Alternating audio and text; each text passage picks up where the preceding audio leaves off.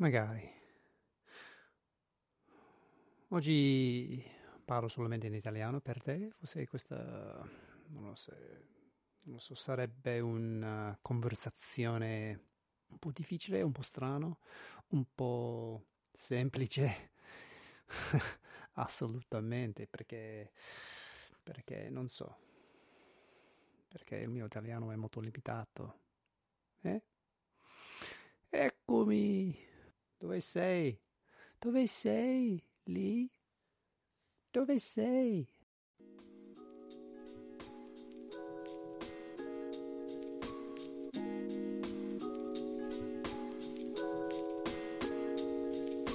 This is a podcast in which two friends have serious conversations about silly things and silly conversations about serious things. I'm Simon Ellis. And I'm Lee Miller. Welcome to Midlifing.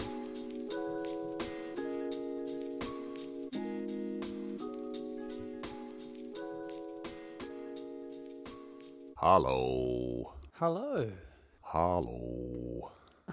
I like that. I like the very resonant hello. I can't even do it. I'm trying to be a foghorn. Hello. Oh, nice. If I were to say the words to you, Sweet Caroline, what would you do next? Bum, bum, bum. Different neighbours had a different party last night. Oh. Yeah. So instead of having really the sticks. shallows. So, Yeah. No, there was no... There was no Lady Gaga. Lady Gaga, there was...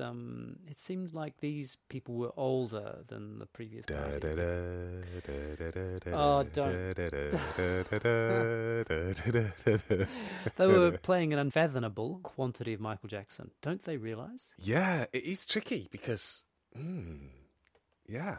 Well, maybe I it don't was really the know what Jackson to say. 5. No, I don't know what to say about that one either. I think we've kind of touched on that before as well, haven't we? Which is, Yeah.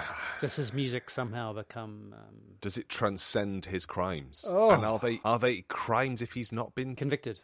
It's like Rosemary's Baby. Can you watch Rosemary's Baby knowing that Roman Polanski is...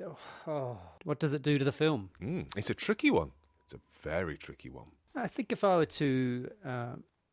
it's funny. I tend to think that art of any kind is always compromised by the people who make it. So I'm quite happy to put on Michael Jackson, Black or White. Was it Black or White? Was that a song he made? Yes, it is. It is a song he made. Not to be confused with Ebony and Ivory. Oh, that was... oh, no, that's Stevie. That's Stevie Wonder and Paul McCartney. Paul McCartney knew how to do a duet, didn't he? No, Paul McCartney is fucking awful. Please don't make me go into how much I hate all the Beatles in their solo and group endeavours. Do you have a kind of a hierarchy of Beatles? Yeah, John is at the top of being the biggest arsehole. Is he? Yeah, George is at the bottom of being not that much of an arsehole, really. And then how do you split Ringo and Paul? Ringo next, then there's quite a big gap, and then Paul. Because Ringo did Thomas the Tank Engine, which, buys him out. But not doesn't get him below George. No, because George was just the youngest and the prettiest, and I think there's a Hamilton line in there as well. Something and the prettiest and the something New York Cityest. There we go. New York Cityest, I think I remembered that line. I watched the Hamilton. Did you? Did you watch it live or did you watch it on the television? I watched it on my iPad. I Yes, guess you could you call don't it a have a television, yes. I call everything a television. Yes, a screen. Or did you watch it live or on a screen? Although that distinction doesn't really work these days, does it? No, absolutely. I've seen quite a lot of live material through a screen. On a screen, yes. I watched it on a screen, not live, and it was really long, Lee. And yeah, it was. Still is. Musicals, I really liked it, but I was a little bit unsure about what the fuss was, and also it's just that whole breaking into song thing. I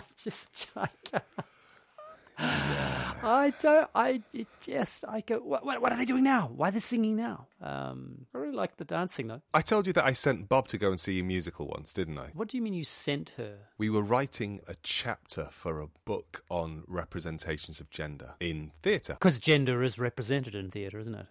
Yeah, I would argue it's like kind of represented all over the shop, but it's definitely represented in theatre.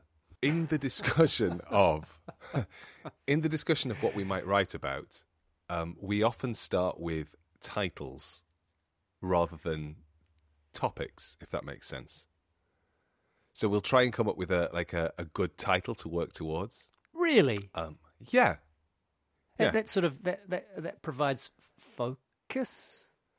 It provides us a starting point to work out where we might go from. So we will just pitch titles to each other, and then go, "Oh, do we like that? I'm not sure. That doesn't. I can't really imagine myself writing into that title."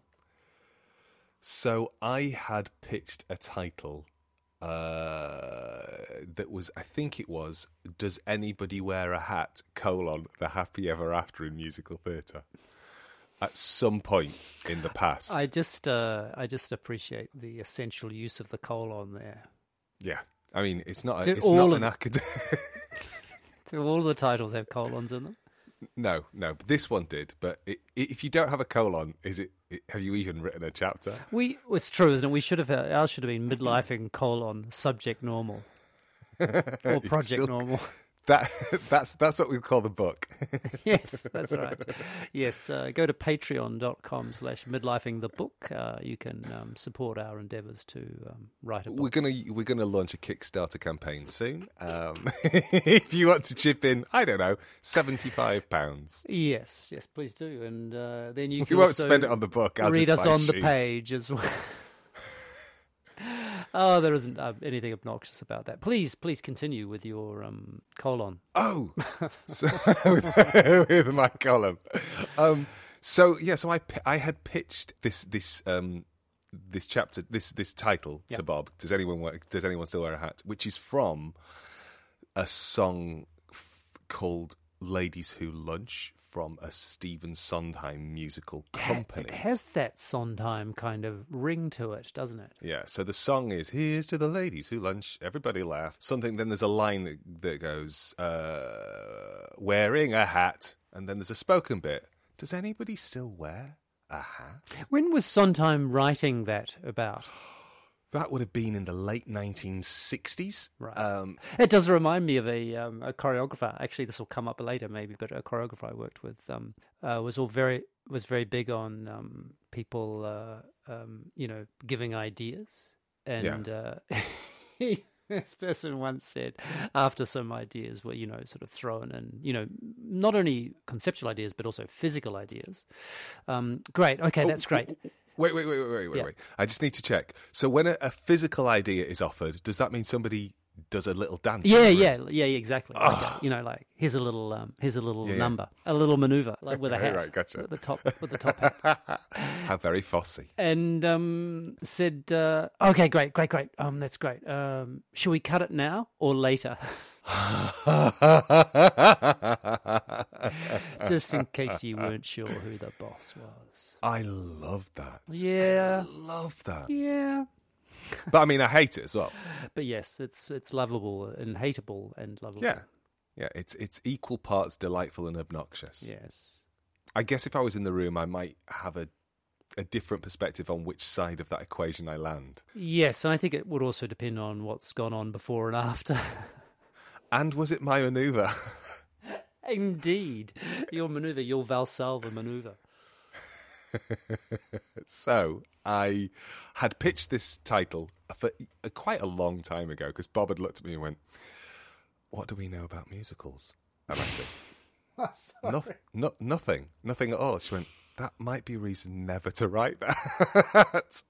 But we were then asked to write a chapter for a book, and I just pitched that to the editor, and they went, "Yeah, that sounds great." And I told Bob, and she was like, "Why the fucking hell did you pitch something?"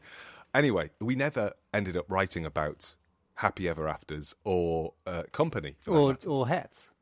Or hats. Hats did not come up. We ended up writing about girlhood in the adaptation of the film Heathers, which became Heathers the Musical, which is about to re-emerge onto the West End stage. Oh, yes. But I hadn't sent her to see Heathers. I'd sent her to see Waitress because I thought we were going to be writing about both things. And she got maybe 5 minutes into the musical. Hang on, this is physically present. This is physically. She was physically present because I. Where was it in Plymouth? Was it on in Plymouth? No, God, no. She was in London doing some work. You went to the Big Smoke. Well, she was already Oh, there. she was here, So yeah. what I did was I went on to. Oh no, this is one of those sentences that I will really struggle to say. I went on to Today Tix. There's a lot of T's there. Wow. But also, thanks for your training. You got them all out there beautifully. I had to pause though, and I had to breathe, and I had to power through. With the tip of the Like- tongue, the... I'm not doing vocal exercises, but breathing in and powering through is something that I think we can all learn from.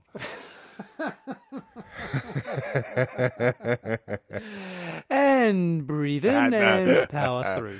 Exactly. Nice. So that's what you should have done last Episode night, title. listening to to Neil Diamond. Breathe in and power through. Yeah, it was... Oh, anyway, please. Yeah, so I said She got I 5 sent her a minutes in. text. She got a text. I think probably it's because she wasn't prepared because she got a text during her work day, and I said, I've got tickets to... I bought you tickets to see Waitress. Can you move your train ticket back? Did you And say she said it's deductible tickets? Oh, they were so cheap because they were bought on the day. Right. I think it was like 12 quid, and she was on the front row. Wow. She was not happy. She wasn't happy. That's a lot of saliva. Exactly. Especially that. pre-COVID. I mean, now It all was, different. It was all yeah, different, exactly. yeah. Pre-COVID, people just gob on you. Oh, have I ever told you about the time that Akram Khan sweated into my mouth?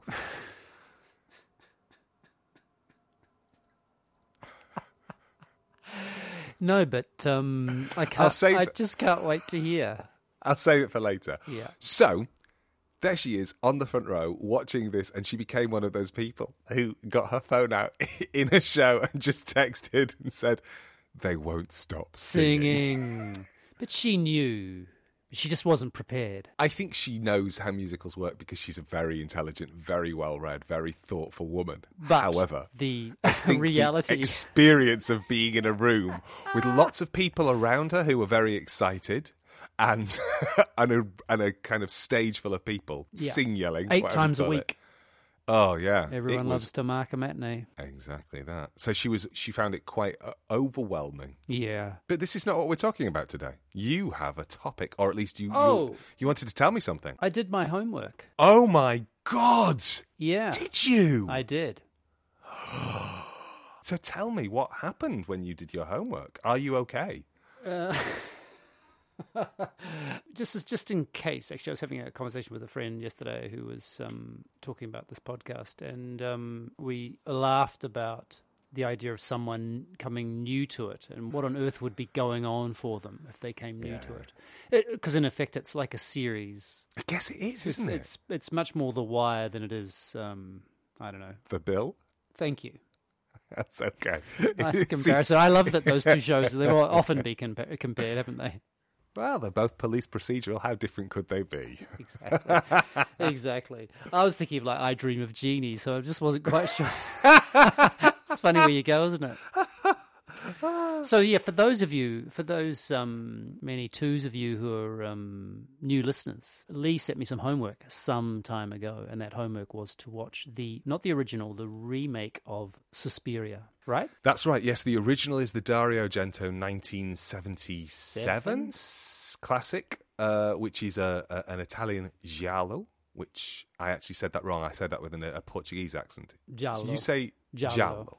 Yeah, it's yellow. Yes, and they're called yellow. They're called giallo because they were often based upon pulp detective novels, which were printed in either on yellow paper or with yellow covers. I can't quite remember.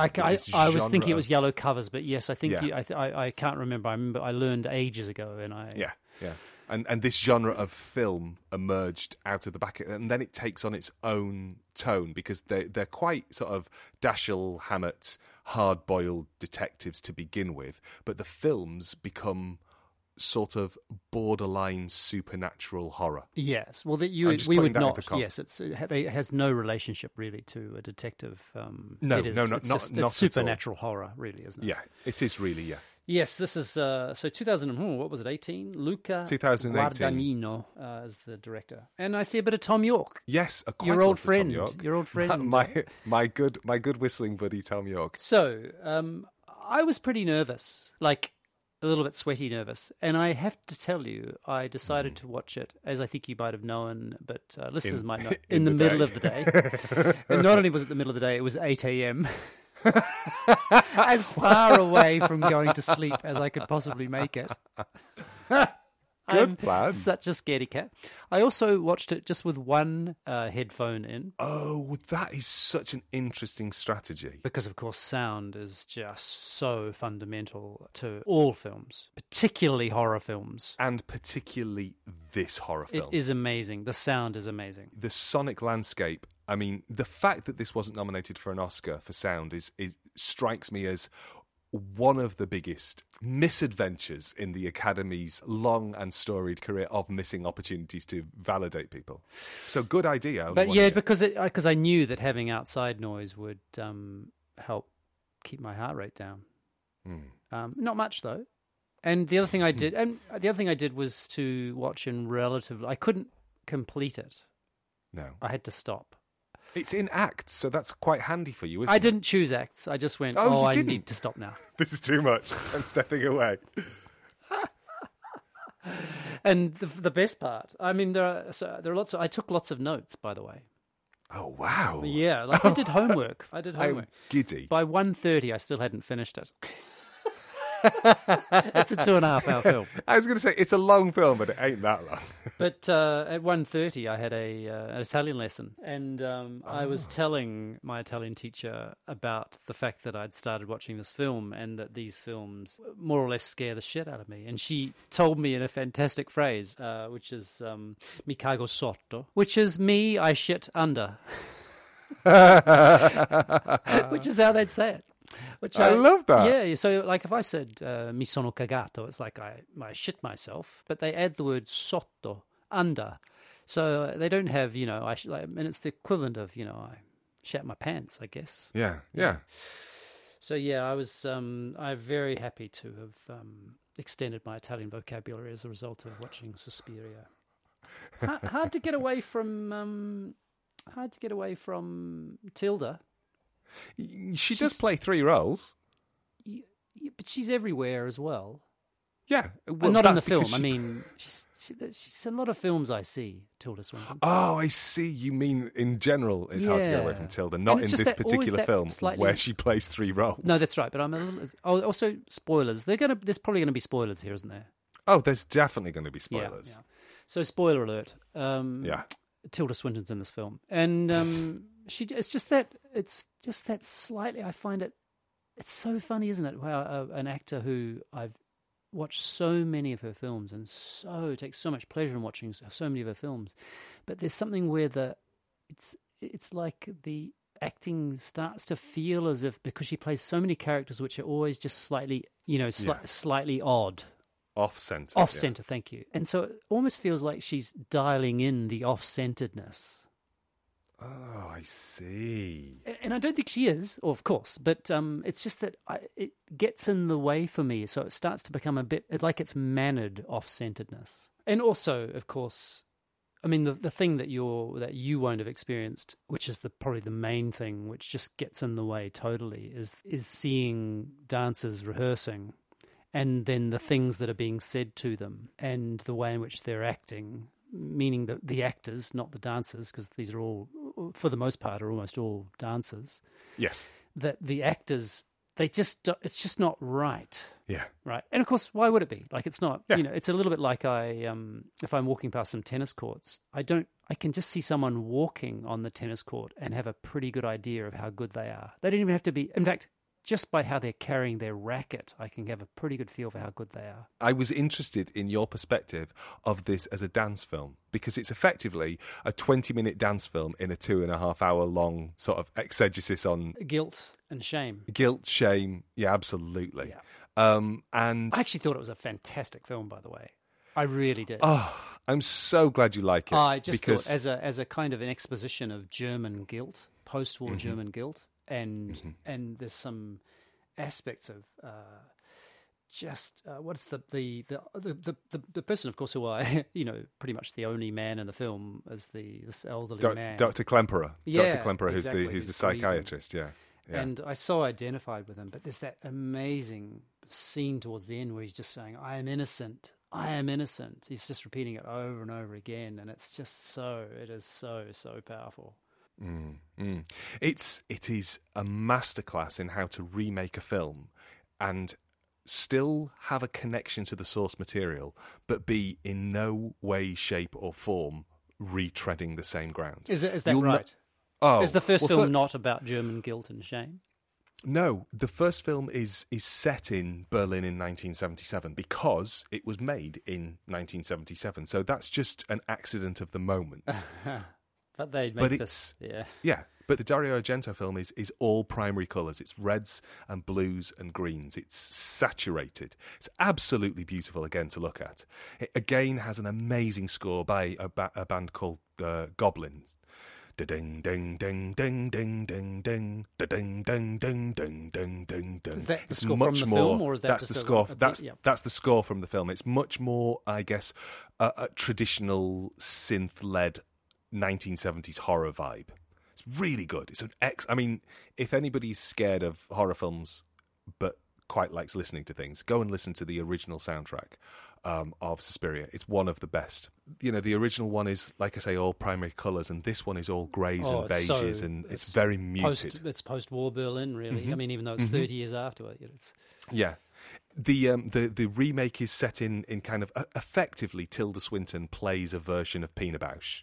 She does, and of course the dancing it's strongly modernist in a way, even that Pina Bausch's work wasn't, but it's very symmetrical and very angsty. It's in German would it be Ausdrucktanz, which is expressionism really.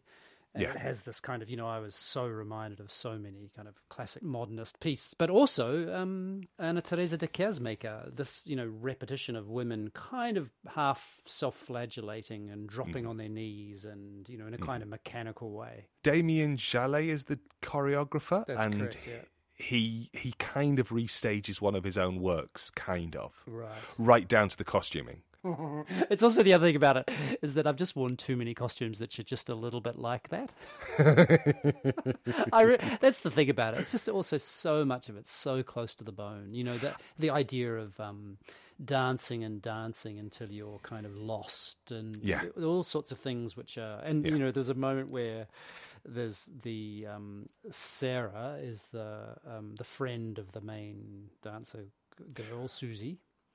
Yes, that's one way of understanding her, or you could think of her as the main protagonist because she is the person on whom all of the weight rests up until there's a pivotal moment in the plot where it doesn't. So, exactly. Because this whole thing is about passing power from woman to woman, and then what happens when the women are rejected, when they're not quite fit for purpose. Yes, there's a moment where she's talking to the psychiatrist in a cafe, and she says, "It's a dance company, we're not talking about anything else," which I just thought was hilarious because that's part of the thing, which is, it's partly why I shared that story about the choreographer at the beginning, which is dance companies and those it's all a little bit strange. Yeah. So it's obviously a complete stretch what's going on here, but not so much of a stretch that I don't see the relationship psychologically with what goes on in dance studios and what is happening in this film.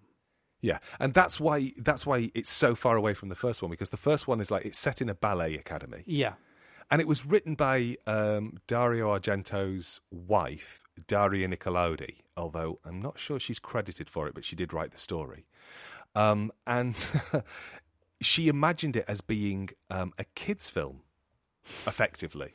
So she wrote it with 11 and 12-year-olds in mind in a ballet school, which is why there's a line in the original where girls whose names begin with S are really snakes. And then Susie sticks her tongue out, and you're kind of going, these are 25-year-old women. Why the fucking hell are they behaving like 9-year-olds? So it's got some of that left over. It's very much a kids' film on adult bodies with horror. It's a weird mix, but it's maybe got sort of 5 minutes worth of dancing in it. Right. If Well, that, you're and- right. This is really so much about dancing and what happens to our bodies and in our bodies Yeah. and the expression of ourselves through our bodies. And yeah, definitely. I was watching it as somebody who has been, and I'm going to use that word again, dance adjacent for 20 odd years.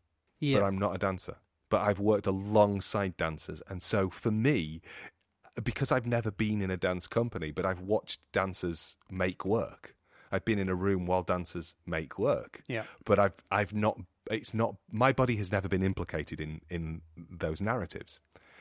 So I'm always a witness. I'm never a participant in that way. And it has this really interesting semi-resonance for me that I'm going, oh, this feels sort of familiar, but Yeah. I wonder what it feels like in the body of somebody who's really, really engaged with it. Oh, I'm glad you watched it. Oh, I'm really glad I watched it too. Although it's pretty painful. It's just I just don't like that feeling. It's so interesting, isn't it? It's sometimes I feel it's a failure of my imagination. I don't mean that I don't mean I'm kind of whipping myself about it, but like when I think of that kind of film, and I just think, it brings me so little pleasure while it's happening. Don't think it's a failure of imagination at all. I think it's quite the opposite. Oh, that's interesting.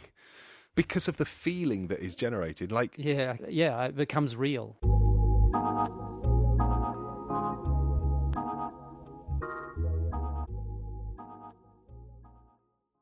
I would just like to say I was wrong when I said I hadn't been atted this week.